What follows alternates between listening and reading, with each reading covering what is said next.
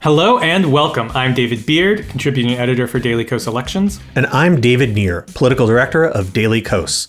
The Down Ballot is a weekly podcast dedicated to the many elections that take place below the presidency, from Senate to City Council.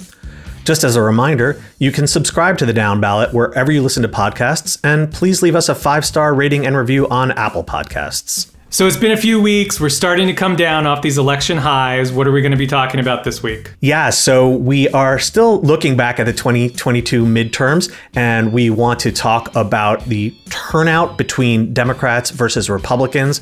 We're also going to be talking about the fragile majority that Republicans will have in the House. There is an absolutely wild story out of Arizona where Republicans are refusing to certify elections in a dark red county, and the results could be completely bonkers if they actually stick with it. And then we're going to be looking ahead toward an important special election for the Wisconsin State Senate that should be coming up this spring. After that, we are going to be talking with one of my favorite people in Democratic politics, longtime strategist Josh Wolf of AL Media. He worked very closely on the Arizona governor's race, which Democrat Katie Hobbs won in spectacular fashion earlier this month. We have a lot to discuss with him, and we have a terrific episode in store for you. Great, let's get started. So with the midterms starting to recede in the rear view, we are reaching a point where we have more and better data to analyze exactly what happened. And there's been some interesting analysis about turnout. Beard, what did you want to discuss here? So one of the pretty surprising aspects of 2022 was the diversity of results within states and congressional districts. We saw really a Democratic bloodbath in Florida. We saw some pretty bad losses in New York. And we saw some surprisingly good results for Democrats in states like Michigan and Pennsylvania, really up and down the ballot. When you expect in a typical midterm or any election across the country to be a little bit more straightforward, where one party does well or one party does poorly, or it's very narrow across the board. And that wasn't really what we got. And so the question there is, why did that happen? And there's a few different explanations. Obviously, campaigns matter a lot, candidates matter a lot. But one factor that we can see now is that there was a big case of differential turnout across the country among particularly Democrats. And Republicans seem to have turned out good across the board pretty much. And a big difference was in some places, Democrats did not turn out very highly. And in other places, Democrats turned out really, really well. And that definitely made the difference in some places. Will Jordan, he's a Democratic pollster. He put out a tweet that showed turnout by congressional district broken into partisan chunks. So basically it took all of the congressional districts where Trump won by 40 or more in 2020, and then all of the congressional districts where Trump won by 20 to 40 points, and then 5 to 20 points, and then, 5 to even for Trump, and then even to 5 for Biden, and so on down for Biden as well. So that breaks down the congressional districts into these 8 different categories. And what you can see when you then match that to turnout compared to 2020 is that the highest turnout congressional district was the even to Biden plus 5 districts. So the highest turnout were in districts between tied and Biden plus 5. These are the districts where a lot of congressional incumbent Democrats were facing really tough races. They were the districts where Republicans were going after Democrats and hoping to make a majority, and a big majority out of it. And this resulted in the highest turnout, which means that everyone there was voting in really high numbers, including Democrats, which we'll see wasn't always the case. The second highest chunk among these 8 chunks was in the Trump plus 5 to Trump plus 20 districts. They had nearly as high a turnout as the narrow Biden districts. And these are much more Republican districts, largely not competitive. A few of them would have been somewhat competitive, but by and large, these aren't competitive districts. But they still had really high turnout. And the other heavily Trump districts also had pretty high turnout, not quite as high as those first 2 chunks I talked about, but still pretty high turnout. And the lowest turnout among these 8 chunks by a considerable margin was the Biden plus 40 or more districts.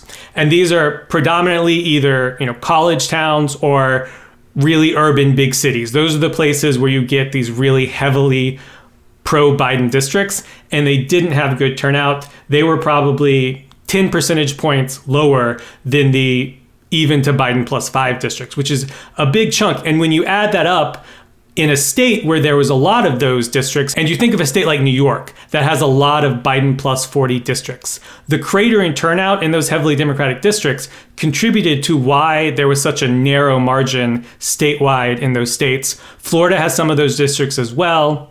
And really across the country, in places where we had these really heavily Biden districts, turnout was poor. And as a result, that really affected, both some of these congressional districts and the overall margins in some of these races where we saw Florida and New York just really crater for Democrats. Whereas a state like Pennsylvania and a state like Michigan, they had really competitive races. They have a lot of these narrow Biden districts where there was a ton of money poured in, a ton of tough campaigning going on.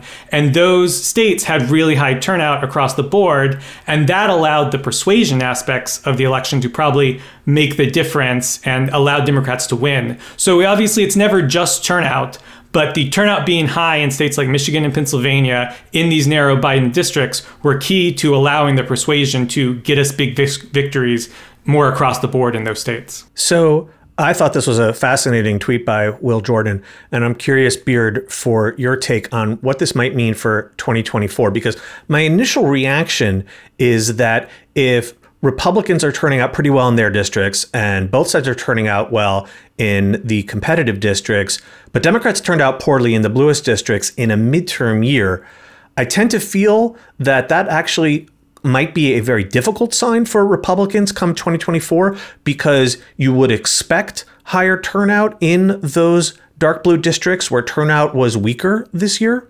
Exactly. And you can look to 2010 and 2012 as a situation where Democratic turnout wasn't that great in 2010 because of Obama's unpopularity and the ACA and stuff like that. And so people thought, oh, that's bad news for 2012. But turnout for the incumbent president's party rebounded in 2012, and turnout was again really good when the president was on the ballot. And so I think it's fair to expect in the places where Democratic turnout was bad in 2022, for that to rebound in 2024 with a presidential election with, at this point, probably Biden on the ballot, potentially facing Trump again. Like, that seems like a situation where you would expect Democratic turnout in places that it was bad in these heavily blue districts to rebound. And that can go to the presidential candidate's benefit. That can also go to Senate candidates' benefits. If the Wisconsin Senate race, which was lost by a very narrow margin, where Milwaukee turnout was not great, had been done under presidential turnout,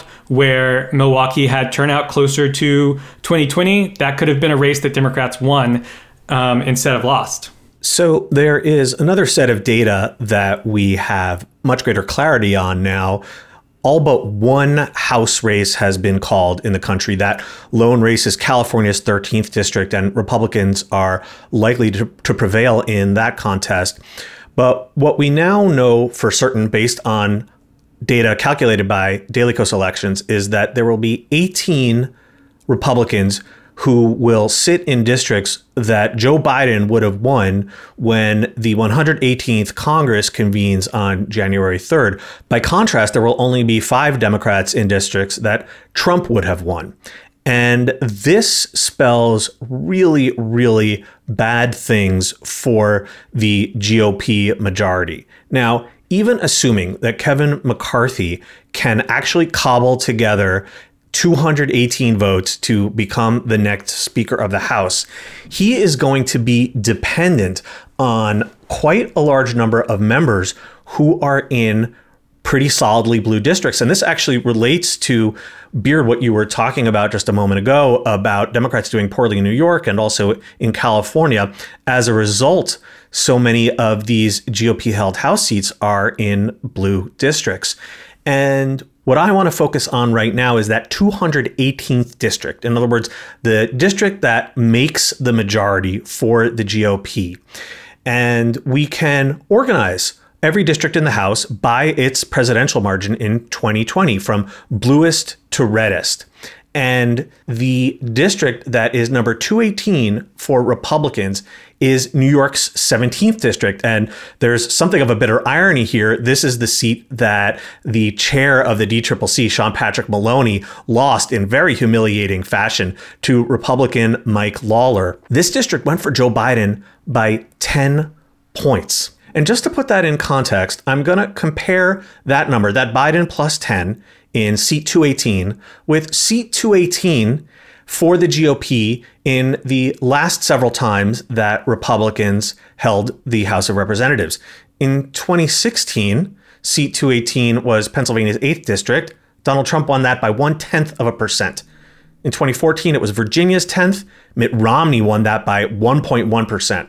And in 2012, it was Minnesota's 2nd district, and Barack Obama, he won that by 0.1%. So all of these districts in past Congresses where Republicans were in charge, they were right around dead even in the presidential vote. And actually, compared to the country as a whole, they actually were to the right of the country as a whole. This district is well to the left of the country as a whole.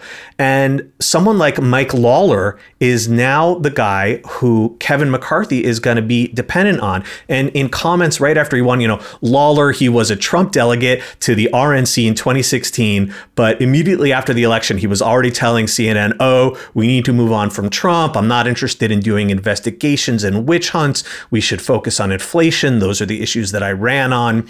And this guy is in a caucus now with the likes of Marjorie Taylor Greene, the people who are thirsting to impeach Joe Biden, to investigate Hunter Biden's laptop. And this is not a caucus that is going to be stable. So someone is going to blow stuff up. Either it's going to be folks like Mike Lawler, who are from these Biden districts, or it's going to be folks like Marjorie Taylor Greene and Lauren Boebert, or it's going to be both of them. It's going to be an incredibly precarious majority, no matter who is Speaker for the Republicans, assuming a Republican is Speaker, of course. And it's going to make Nancy Pelosi look like an absolute genius. She already does in my book, but the next couple of years are going to make her just look better and better. And I think given what we've talked about, if you had to pick a favorite for the House in 2024, I think you would probably pick Democrats at this point, given the narrow margin, given the problems, given how Democratic the 218th seat is right now. One thing that we're going to have to look out for, and we'll definitely be covering on this podcast as the years go ahead, is if states do redistricting in the middle of the decade. And one of the prime states that we have to look at is North Carolina, who unfortunately had their Supreme Court majority flip from Democratic to Republican. The Supreme Court had been the backstop preventing a lot of aggressive Republican gerrymandering from the state legislature. And so it's very possible that that map gets turned into a Republican gerrymander, and that obviously affects those calculations when those seats change. But that's something we'll continue to keep an eye on as events develop in that state and others. Speaking of districts changing hands, I know it's really, really unlikely, Beard, but I love this story so much. And I know I just said that all but one House race has been called, but there's another House race down in Arizona that maybe could flip somehow. It's totally, totally nuts. So the weirdness here is not in who got more votes, because it's very clear that in Arizona's 6th district, Republican Juan Ciscomani got more votes than Democrat Kirsten Engel. But one of the counties that makes up the 6th district is Cochise County in southeastern Arizona. And it's a pretty Republican county, and it has a 3-person board of supervisors that runs the county, 2 of which are Republicans, 1 Democrat. And those 2 Republican county supervisors, Peggy Judd and Tom Crosby, they are all in on the big lie. They are all in on these election conspiracies that have taken root within the GOP. And so they decided not to certify the election results of their very Republican county by the statutory deadline of this past Monday. So this is the entire county. Their votes are not being added to the statewide total. Yeah, there are about 47,000 votes that were cast in the county for the midterm election. And if they are not certified by the supervisors, they do not get counted, which is just an absolutely wild state of play. Now, all of that said, the most likely outcome here is that they do get counted, because the supervisors have already been sued both by a voter and by the Secretary of State, still Katie Hobbs, until she takes the governor's office, so that a court will order these supervisors to certify the vote, which they are obligated to do. This is what's termed a ministerial task. It is not something that they're supposed to have a judgment on. It's something that they are obligated to do unless there is a problem. Assuming that everything was done correctly, they are obligated to certify these results. That is part of their job as public officials. And so the most likely outcome is that a court will order them to do so, and I assume that they will, given a court order, but obviously things are still up in the air in that front. If for some reason these 47,000 votes are not certified and are not sent to the Secretary of State's office, and the elections are certified without them, 2 races would change. One of them is the Arizona 6th District that we already talked about. We could also flip the state superintendent's race, which was narrowly won by Republican Tom Horn over Democrat Kathy Hoffman. So both of those races, in theory, would flip if these 47,000 mostly Republican votes aren't counted because of the Republican county supervisors' paranoia about election machines and conspiracy theories. It's really the ultimate case of shooting yourself in the foot to prove an election conspiracy that no one really believes, that there is no evidence of, that doesn't get you anywhere, but you're just going to do it anyway because you believe so much in this conspiracy theory. It's really wild. I mean, it feels to me these guys are almost like the Japanese soldiers who are hiding out in the Philippine jungle until 1972. Like, the war's over, folks. No one's buying this crap anymore. I mean, like, even Carrie Lake's claims about stolen elections seem really, really half-hearted. Are they really going to see this to the bitter end? I did see though that they hired the Cyber Ninjas lawyer, and no one is quite sure who's paying him. Yeah, I'm sure that'll end well. If you'll recall, the Cyber Ninjas did a whole bunch of stuff in Arizona during their investigation of 2020, took a lot of money, proved nothing, got sued in court a bunch of times, ran through a bunch of lawyers. So I'm sure this will go really well for them. Well, it's already gone so fantastically. So we want to wrap up with actually a look forward at an upcoming election. One of the most unfortunate things that happened on election night on November 8 is that Wisconsin Republicans managed to take a supermajority in the state Senate. The Senate has 33 members. They had 21 going into the night. They flipped a seat. So now they have 22 members. However, that number is about to go back down to 21 because longtime Republican State Senator Alberta Darling just announced her resignation. And that's going to prompt a special election that Democrats have a shot at winning. And if they win, then that would keep Republicans below that supermajority mark.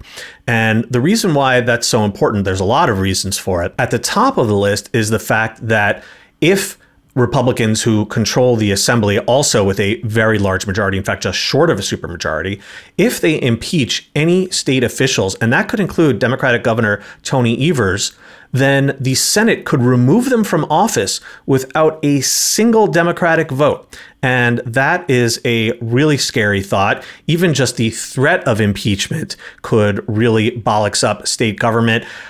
Evers would be suspended from office temporarily pending a trial. So even if Republicans don't actually have the votes to convict him and remove him from office, they could really, really screw up state government. So this is a really, really important seat for Democrats to try to win back.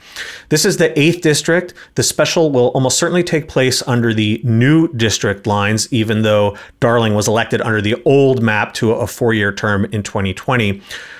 Republicans might have sensed that something like this was coming because under the old lines, the district was very evenly split on a presidential level. The new version is 52-47 for Trump. So that definitely means that it leans red. However, it's in an area, the suburbs and exurbs north of Milwaukee, that has actually been trending toward Democrats fairly sharply in recent years. So Democrats will definitely go all out to contest this race. It's just that important.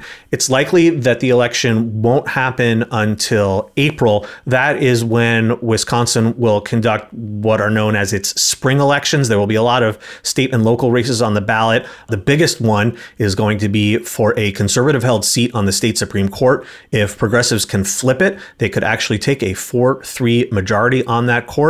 So we could have the special election for the 8th Senate District on that same day. It is one we will definitely be keeping close tabs on. And also we will be previewing that Supreme Court race in an upcoming episode too. That does it for our weekly hits. Coming up, we have Democratic strategist Josh Wolf, who is on the show to talk with us about what he thinks Democrats did well this year and give us some insight into a race he worked very closely on, the Arizona governor's race, which was a huge, huge win for Democrats. Really fun discussion coming up, so please stay with us. I am extremely excited to welcome today's guest, Josh Wolf, a longtime Democratic strategist and partner at AL Media, who has worked on some of the most interesting races around the country, especially this election cycle. Josh, thanks for being on the show. Thank you both so much for having me. So ever since we started the down ballot earlier this year, we have been asking all of our guests about what would probably be a tough year for Democrats. Obviously, we were going into a midterm where the White House is controlled by Democrats. That has almost always meant bad results for the party in power, difficult economy, and other issues that were nipping at Democrats' heels. And then, holy hell, we just had an amazing midterm. I just want to know, what is your take on what the hell just happened? As always, I think it was a confluence of things. I think, first of all, it has to be said, I think a lot of Democratic campaigns did a really good job.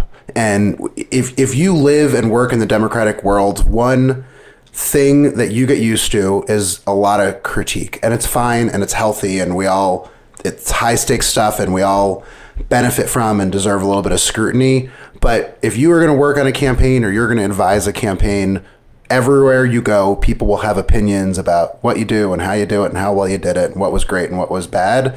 And sometimes that conventional wisdom and even groupthink can be really far off, and sometimes it can be well-deserved. But our campaigns largely did a really good job. They litigated the case. They held Republicans' feet to the fire. They raised money. They spent it efficiently.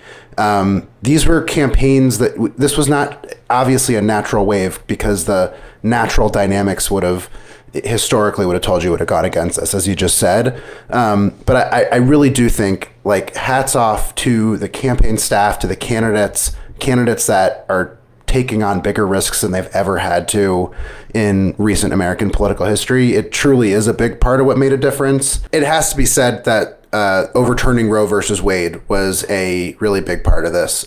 Didn't manifest in the same way in every race or every region of the country or with every demographic, but without a doubt, this woke up parts of our base. It helped crystallize the stakes in a lot of races, and it really helped clarify the argument that a lot of these Republican candidates were just wildly extreme, way out of the mainstream.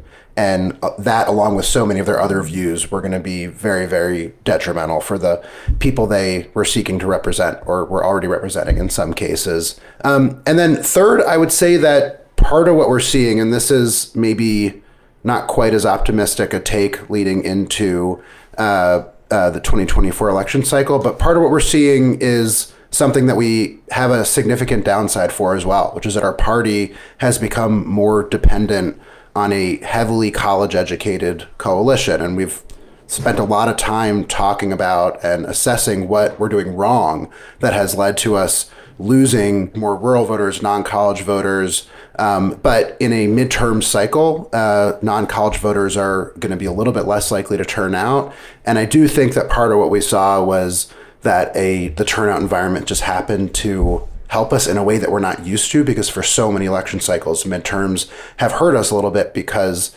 there's a realignment happening, and our coalition has evolved in both good ways and bad. And I think that is something we should be aware of, because yes, this election was a rebuke of Donald Trump's brand of quote unquote conservatism. It was a rebuke of MAGA, of extreme election denying candidates that want government control of healthcare decisions. I want to drill down into your first point about Democrats running a good campaign. I think you were extremely politic just now in talking about the kind of self-flagellation and media criticism that accompanies the Democrats almost every election. And we just obviously haven't seen that this time. But what in your mind makes for a good campaign? What specifically did Democrats do right? I could talk about that for a couple episodes of the podcast. We have time. We have time. I think you saw Democrats willing to define Republicans right out of the gate. Across the country, you saw candidates like Doug Mastriano the day after the primary. He's being defined as an extremist. You saw Kari Lake, which we were involved in, just an extremist right out of the gate. We really did not give them a chance through our paid media strategy to control the narrative. And a lot of campaigns take risks when they do that. Part of that is a financial risk. They start spending not knowing if they're going to be able to fill a gap later. And they just say, well, this is a pivotal window. We have to win the next couple of weeks to be alive for the rest of the campaign. And they take the calculated risk that they're going to control a conversation right away.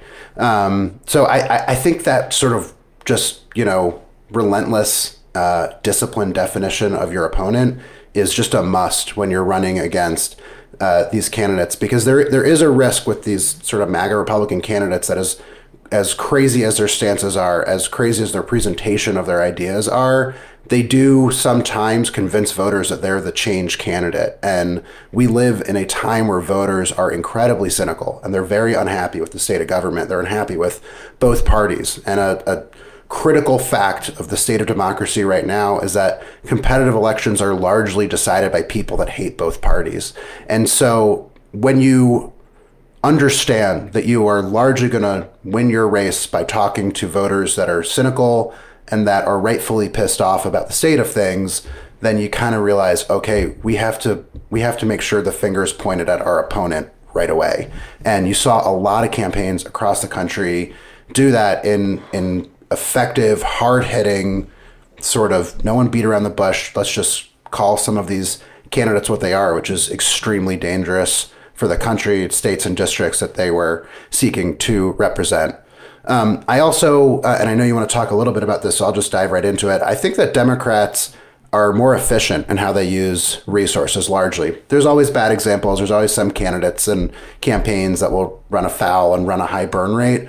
But in part because we are empowered by small dollar donors in a way that we never have before, it's allowed the candidates to spend the money instead of relying super heavily as they did 5 and 10 years ago on independent expenditures. And so what that means is that you have a candidate in control of their own message. You've got the team that is living and breathing that race, that has been living and breathing that race for years and years, in control of that message.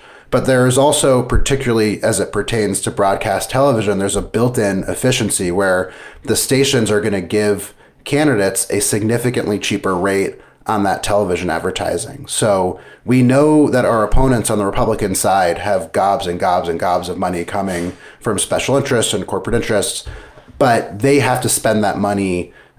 In the best case scenario, it's like they're going to spend $2 for every dollar that a candidate is spending. And as you get closer and closer to the election, it can be 3, 4, 5, sometimes just sort of an unmeasurable amount of scale of higher expense for the same amount of communication. So you're really seeing a lower quality of communication when that happens, and you're seeing a dramatically higher cost a lot of the time. And, we're able to sort of capitalize on that efficiency. Again, use that to communicate early because it's less of a financial risk since you have a smaller gap to fill on the candidate side later. And just pinch every penny, make it work as much as possible, because even the campaigns that we hear about having huge, historically large budgets. I've been on the inside a lot of these campaigns. In weeks 3 and 2, they are making tough budget decisions and deciding the things that they cannot afford to fund because they're falling slightly short of their projections and things like that. Because smart campaigns choose to spend early when they know those resources will come later. And often by spending early, they're in the strong position that they're in later, and they continue to need those resources. So there's a whole science behind sort of marrying your spending strategy with your projections of what's going to come in, and hitting the nail on the head and sort of embracing the dynamic nature of those calculations is really a big part of being able to win a tough race. Josh, you used a term that folks may not necessarily be familiar with. You talked about weeks 3 and 2, but political professionals have a very funny way of counting. So why don't you tell us what that's all about? Yeah, it's a running joke with myself that I'll share with your audience, which I try to line up So political professionals count down. So week 1 is the final week of the campaign. Week 2 is the second to last week of the campaign, and so forth.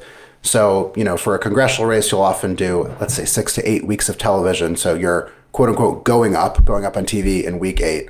The joke I play with myself is I try to look at the NFL football schedule where you count up in weeks, and I try to line up, like, does week 4 and the campaign schedule hit week 4 and the football schedule? There's always, sometimes it hits, sometimes it doesn't. Just a fun thing to keep an eye out for. One of the things that I thought was interesting in retrospect was sort of the focus of the different ads. And we know Democrats focused a ton, obviously, on abortion, some on democracy, which was controversial at the time, and I think has largely proven itself to be a good topic to focus on. And then some on the economy, and there was a lot of debate about how much to focus on the economy on the Dem side. On the GOP side, it seemed like it was a little bit more all over the place. Obviously, there was a ton about inflation, and there was a lot about the crime, which I think we can see was effective in certain places. But then there was a lot of talk about, trans issues, about these really esoteric things, about education, a lot of pandemic issues that seem to really be in the rear view. What did you see from your Republican opponents when they were putting ads up? Did you feel like they were doing the best they could, or were really sort of all over the place with sprayed shots? I did a briefing for a group of funders for a couple of campaigns about 7 weeks before the election. And I said, if there's one, you can say they're great, you can say they're bad. There's always this debate. A Republican, people kind of like to imagine our opponents as being these super geniuses. And sometimes that can, you don't want to underestimate them, but it can be just as treacherous to overestimate them. But the one thing that they are is predictable. And so if you're in Florida, and obviously we didn't get great outcomes in Florida, they're going to talk, they're going to call the Democrat a socialist. If you're in the Southwest, they're going to talk about the border. If you're in New York, they're going to talk about crime. And so there's some regional distinctions, but Republicans will beat a message to death over and over and over again. And they, as far as I can tell, I'm obviously on the outside, but I observe a whole lot of this spending. They are relentlessly willing to just stick to a message and they don't seem to wait for the next tracking poll to come in and did it work and did it not work. And, I think sometimes it probably works to their advantage. Sometimes they have, whether we can hate their message, but it can be effective, particularly in the context of television and digital and direct mail advertising. But if they guess wrong, and in a world where polling is not as reliable as it used to be in helping you sort of scientifically identify those messages, then they can spend a whole campaign running on the wrong message. Now, Democrats, I think sometimes there's a tendency to be on the opposite extreme. And again, there's good and bad sides of that coin, where it's like, okay, we talked about choice, now let's move on to this message. We talked about the economy, now let's move on to that message. And we try to check a whole lot of boxes. And if you sit in enough focus groups, you start to realize we're really not communicating these long, beautiful, complex narratives and stages to voters because we're asking too much. We're asking people to pay way too much attention to a campaign. And while the three of us, live and breathe this stuff and follow every play-by-play, there just has to be almost like a moment of humility where you realize, wait a second, I'm talking to people that are busy, that have a lot going on in their life, and they're willing to sort of think 3 or 4 things about this campaign. I can't ask them to think 20 things about this campaign, even if all the great strategists around us are saying, well, you got to talk about this, you got to talk about that issue, and that issue, and that issue, and that issue. And if you miss one issue, then, oh my God, they're going to blame you for failing to talk about that issue. So I think there's a big distinction there. I do want to gently challenge the premise of one of your questions. I don't think within the operations of a lot of Democratic campaigns, there was a debate on whether or not to talk about the economy. At least the ones that I was involved in, we all knew to talk about the economy. We talked about the economy. The economy can mean a lot of different things, but I've heard this narrative, and certainly in the last couple of weeks when we started to see polls moving against us, and there was a lot of, oh my God, we've been talking about choice so much. Why weren't we talking about the economy?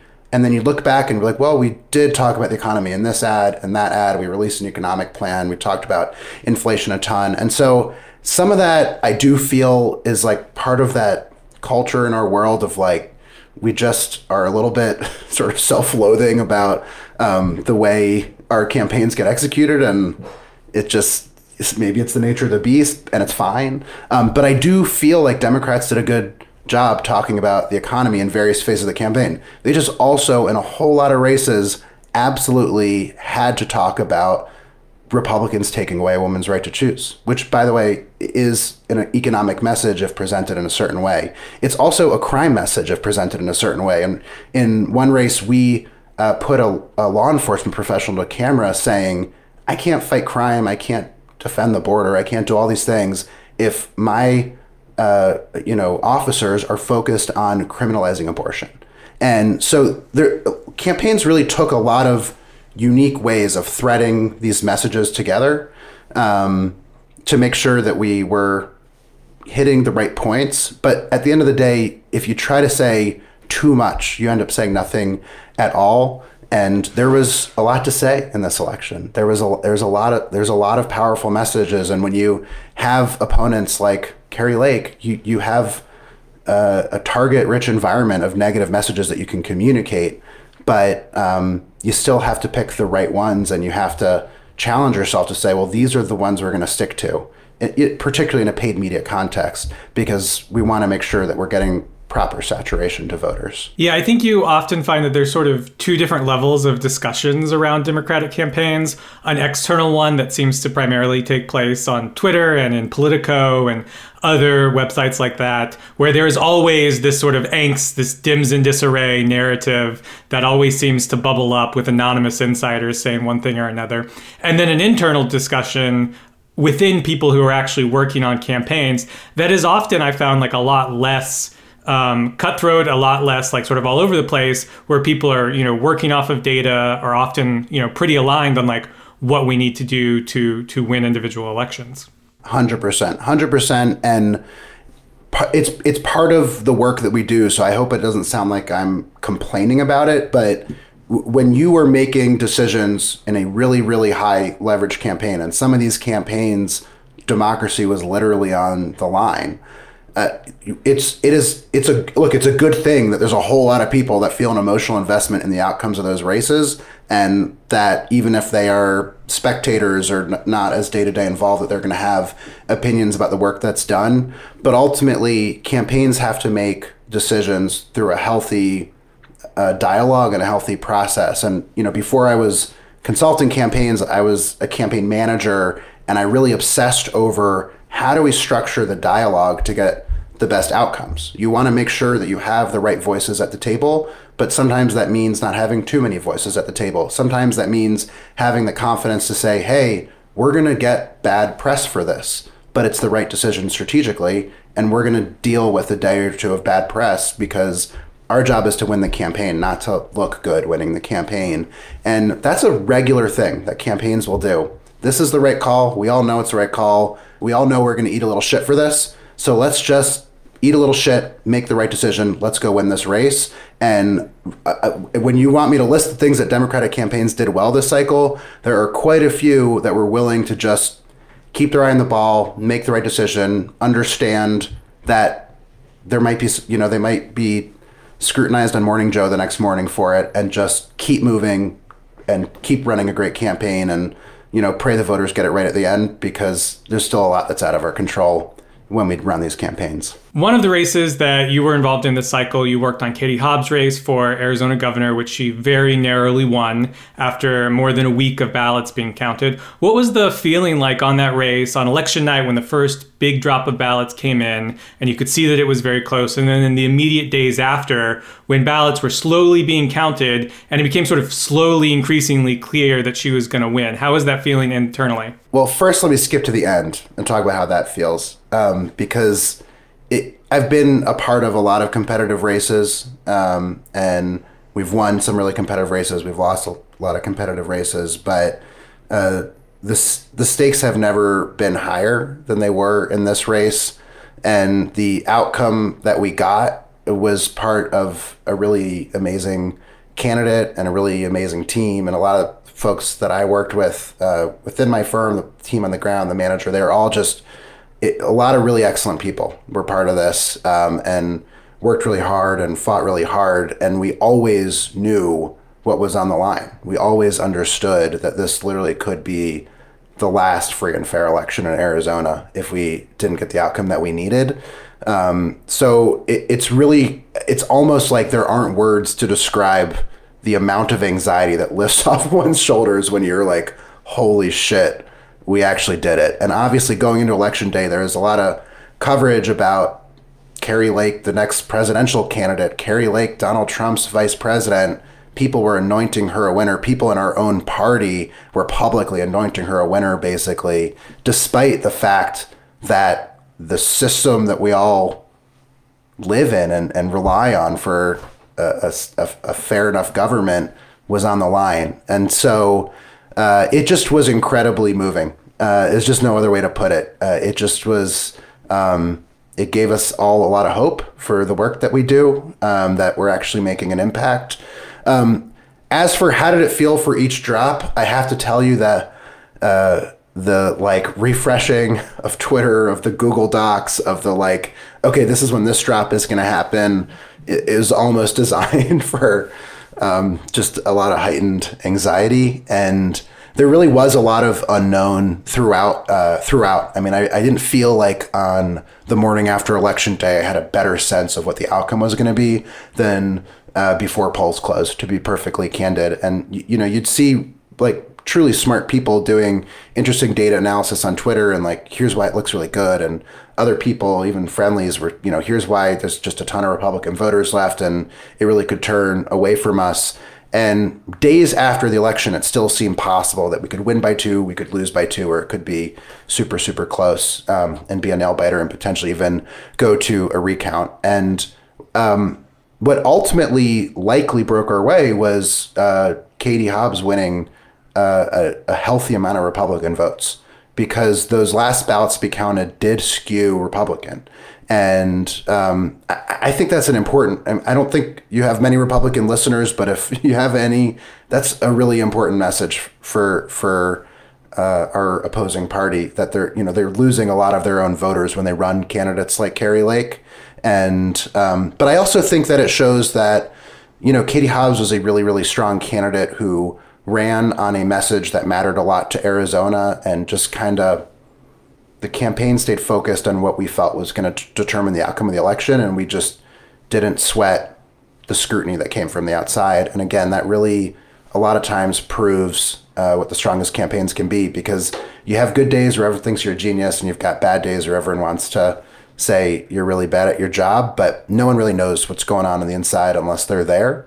And the as you were saying earlier, Beard, I mean, the narrative that exists amongst people that are watching these campaigns play out because they care about the outcome and they're kind of interested in the process, and that narrative, it does not always align with what's actually impactful for voters. And if I can just give you two a compliment, I mean, and Nir knows this, but like going way back to the early days of my career and my life obsessing over politics, the Swing State Project is the place that I go that actually understands how campaigns work, that actually seems to analyze the stuff through the lens of what truly can impact these races. And if anyone doesn't know, the Swing State Project became Daily Kos Elections, and is like, to this day, what I read every single morning to make sure that I know what's going on everywhere in the electoral world for our party, and just does a really great job of sort of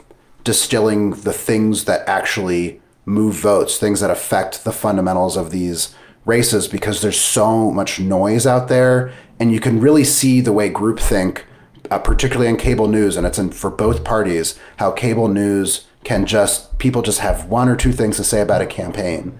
And you saw the way they did it to John Fetterman. You saw the way they did it to a lot of these races where it's like, oh, I got a new talking point, and I've got 40 people on every cable news show. They're going to say that talking point. And a lot of that stuff never makes its way to voters that aren't, reading clips every morning. And anyway, so kudos to you all, because you do a really good job of focusing on the right stuff, but doing it in a way that even if you're not a day-to-day political professional, you still are reading something that's both meaningful and enjoyable and helpful. Well, I appreciate hearing that so much because I personally have very limited experience working on campaigns. In fact, it's been decades since I was on one, but that is the lens that we try to view things through. What actually matters in an election, and not the chaff, the BS scandals, the nonsense that you see in so many of these political tip sheets. And we really do try to avoid that. And one of the topics that we didn't write about at all, precisely because we didn't think it was going to be a big deal, but it's a thing that, to use your phrase from a few minutes ago, that the Hobbs campaign had to eat some shit for, was the decision not to debate Kari Lake. And I'm wondering if you can tell us why you guys made that decision, because it certainly didn't seem to hurt you in the way that a lot of insiders were certain that it would. Yeah, I would first respond to your question with a question, which is, which high-profile Democratic statewide campaign truly benefited from debating? And I know that's not something that people really want to hear, because it unfortunately does speak to some of the degradation of parts of our discourse. But a lot of these Republican candidates are just held to a dramatically lower standard than our candidates are. And I'm not saying no one should debate. I would never imply something like that. But when you're up against a candidate like Kari Lake, sometimes the courageous decision is to not give her exactly what she wants, which is just more airtime, more opportunity to spread conspiracy theories and lies. And it was not a decision that was heavily debated, and we really felt confident about it the entire time. And there's not a great playbook for how to beat candidates like Kari Lake. It's not something that all the people that had opinions on MSNBC and on tip sheets, et cetera, it's not like they were the ones that had won that race before. This was a unique and historic and unprecedented race. And we made a decision that, giving her extremely dangerous ideas more oxygen and airtime was not going to help the campaign. And the result was vindicating. Does that mean no one should debate moving forward? It doesn't. I would say the biggest takeaway is that campaigns should have the confidence to make the decisions that they think are best, and be prepared for the public to not always understand it in the moment. And don't be upset about it, but just understand that that's the nature of running a campaign. And for people who really care about those campaigns, but don't always trust the decisions those campaigns are making, just trust us a little bit more, because there are certainly dysfunctional campaigns that make bad decisions, but sometimes campaigns make good decisions that don't always look good yet. And that's one where we just all sort of, sat tight, and we were comfortable answering the question anytime it came up. And it came up a lot, as you know, but didn't really second guess the decision. And if Kari Lake had the opportunity to debate, it would have helped her campaign probably. And but more importantly, she would have used it to spew really, really dangerous lies, which normalize those lies. The more people hear about it, the more it normalizes it. And that was something we felt was critical to avoid. So not only do you work in paid media, creating and running ads for campaigns, but you've got another project for Democratic campaigns that's somewhat different. It has a relation. It's about budgets, which is not something that people think about a lot when they think about campaigns. So tell us about it and how it's benefited Democratic campaigns. War chest, whether you work in politics or you work in any other industry, war chest is like a very classic story of staring at something that you know is broken, and then eventually being like, what if I, or in this case me and my co-founder Connor Johnson, what if we tried to fix it? And so running campaigns as an up-and-coming campaign manager, we had this spreadsheet that we thought was better than everyone else's spreadsheet. And campaigns cash flow is really, really complicated. A small business would never spend from $2 million down to $0 it just wouldn't happen. You'd always have a buffer. But campaigns exist to basically self-destruct at the end. And you have to deal with so many moving variables and how much money you're going to raise in the last 4 or 5 days of a campaign. That's like one of the hardest things to project. And as campaigns have grown, as digital fundraising has grown, hitting a bullseye on those projections has gotten harder and harder. And so we found a software designer and we started to like figure out how to start this small software company. We did it while I was managing Patrick Murphy's Senate race, which I'm sure you all remember pretty well. It had some very sharp tacks and turns. And when a campaign takes a sharp turn, the budget takes a sharp turn. And so like at midnight, we'd get on the phone with the software designer and I'd be like, well, it would be really great if the software could do the following things. And it was just like building the dream tool that I needed in that moment because this campaign had just become so volatile. And funny enough, just to kind of bring it all full circle, at the same time, someone named Ann Liston, who's now my business partner in my day job and is one of the partners at AL Media, Ann was working on building software that tracked TV spending and also got people off a different spreadsheet, but got people off the spreadsheet where they see how much the opponents are spending and what ads are up and so forth. And so she and I started kind of sidebarring, like, how did you find a software designer and how are you going to pitch this to, the Democratic committees and the party and to campaign managers, and just started creating this really good, healthy cross-fertilization because there's been a ton of progress in our party, but there's so much more room to grow. But our tech infrastructure was really bad, and it has gone from really bad to like okay, but we need to get a lot better still. And a lot of it is not there's again I keep going back to like screw the press narrative, so apologies if I'm going too hard on that, but there's often like a press narrative of like, this is the thing we have to no fix. You're not going too hard on that. Go harder.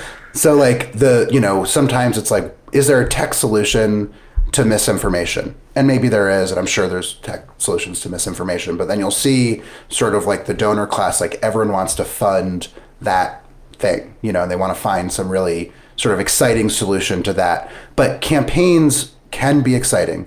Campaigns are also mechanical institutions with needs that lots of businesses have, but taken to like a whole other level. And so the budget was the thing that I was obsessed with as a campaign manager. And to this day, as a consultant, as an ad maker, I still obsess over it because how a campaign plans to spend their money should absolutely be central to every strategic decision that they make. It should be central to your creative strategy when you're concepting an ad. It should be central to when you go up on TV and what is your appetite for risk? Are we willing to be dark later if we don't change the dynamics of the race and funds don't come in the way we want? And so campaigns for years and years have been making decisions like this. Well, let's go up in week 10 and in week 3 we'll figure out if we're screwed. That's something campaigns that campaigns have to do as they are constantly measuring their appetite for risk and pursuing a victory, a binary outcome that they want to be on the right side of.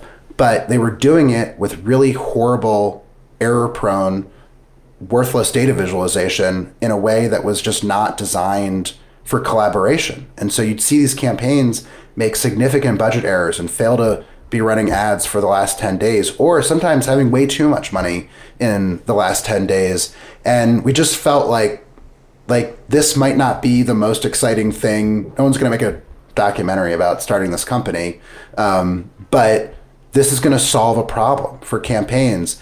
And a lot of people were like, don't do it. No one's going to spend money on that. But I just was like, for reference, when I was a manager, I was just the cheapest asshole anyone had ever met. Like, it was like everyone knew that like I was going to scrutinize every invoice, every reimbursement request. Like that just, I treasured every dollar that we had. I wanted it to go to communicating to voters. And if I was willing to spend money on this tool, then I knew that a whole lot of other people would be willing to. And so Connor and I set to build it, and we just sort of like met with like all of our friends and everyone that we knew was running budgets. Like, what do you wish you could have? What do you wish you could have? And we had this like fun experience of designing the thing that we wish we had all along. And it's taken off, and the lion's share of Democratic campaigns are using it to run their budgets and we do trainings, and the other thing that we like about it is that there was sort of a dynamic in the Democratic world where people would say, well, you can't manage a campaign if you don't know how to run a budget. And so if someone wanted to be a manager for the first time in their career, but they said, well, I've never run a budget, and these are multi-million-dollar budgets, and it's often people that are, just starting to pay rent for the first time in their life, and that are running these budgets. So if you, let's just say, have the humility to be honest and say, I've not done that before, then a lot of people would say, well, then you're not qualified for this job. And what we found is that the party is just sorely lacking talent. It's lacking quality and quantity. It's lacking diversity of talent. And if you create this barrier where you tell everyone that you have to be willing to say, yeah, I can do that, I can run that multi-million-dollar budget, no sweat, then you're selecting for the people that are going to bullshit you on that, for the highest leverage thing that a campaign manager is going to do. And so we felt like part of why we needed this tool was to invite people into this profession and say, there is infrastructure to teach you how to do this, to make it less likely that you're going to make a high leverage error that will reflect poorly on you later in your career. And we're going to help, put your candidate in a position to win. And it's just been really exciting to see it take off and evolve. And we're now like on our third generation of the software, and we're constantly developing and changing it and trying to make it better.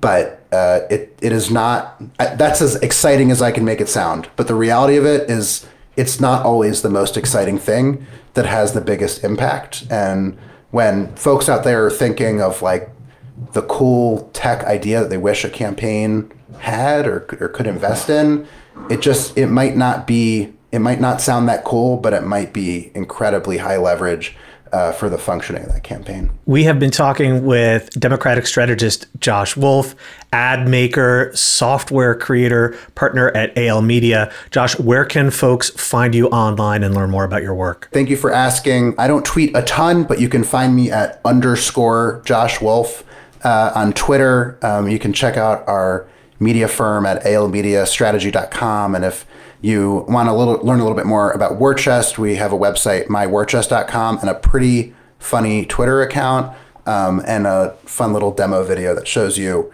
how Warchest works. Well, Josh, thank you so much for joining us today. Thank you both so much for having me. It was a blast. That's all from us this week. Thanks to Josh Wolf for joining us. The Down Ballot comes out every Thursday everywhere you listen to podcasts. You can reach out to us by emailing thedownballot@dailycoast.com. If you haven't already, please subscribe to The Down Ballot on Apple Podcasts and leave us a 5-star rating and review. Thanks to our producer, Kara Zelaya, and editor Trevor Jones. We'll be back next week with a new episode.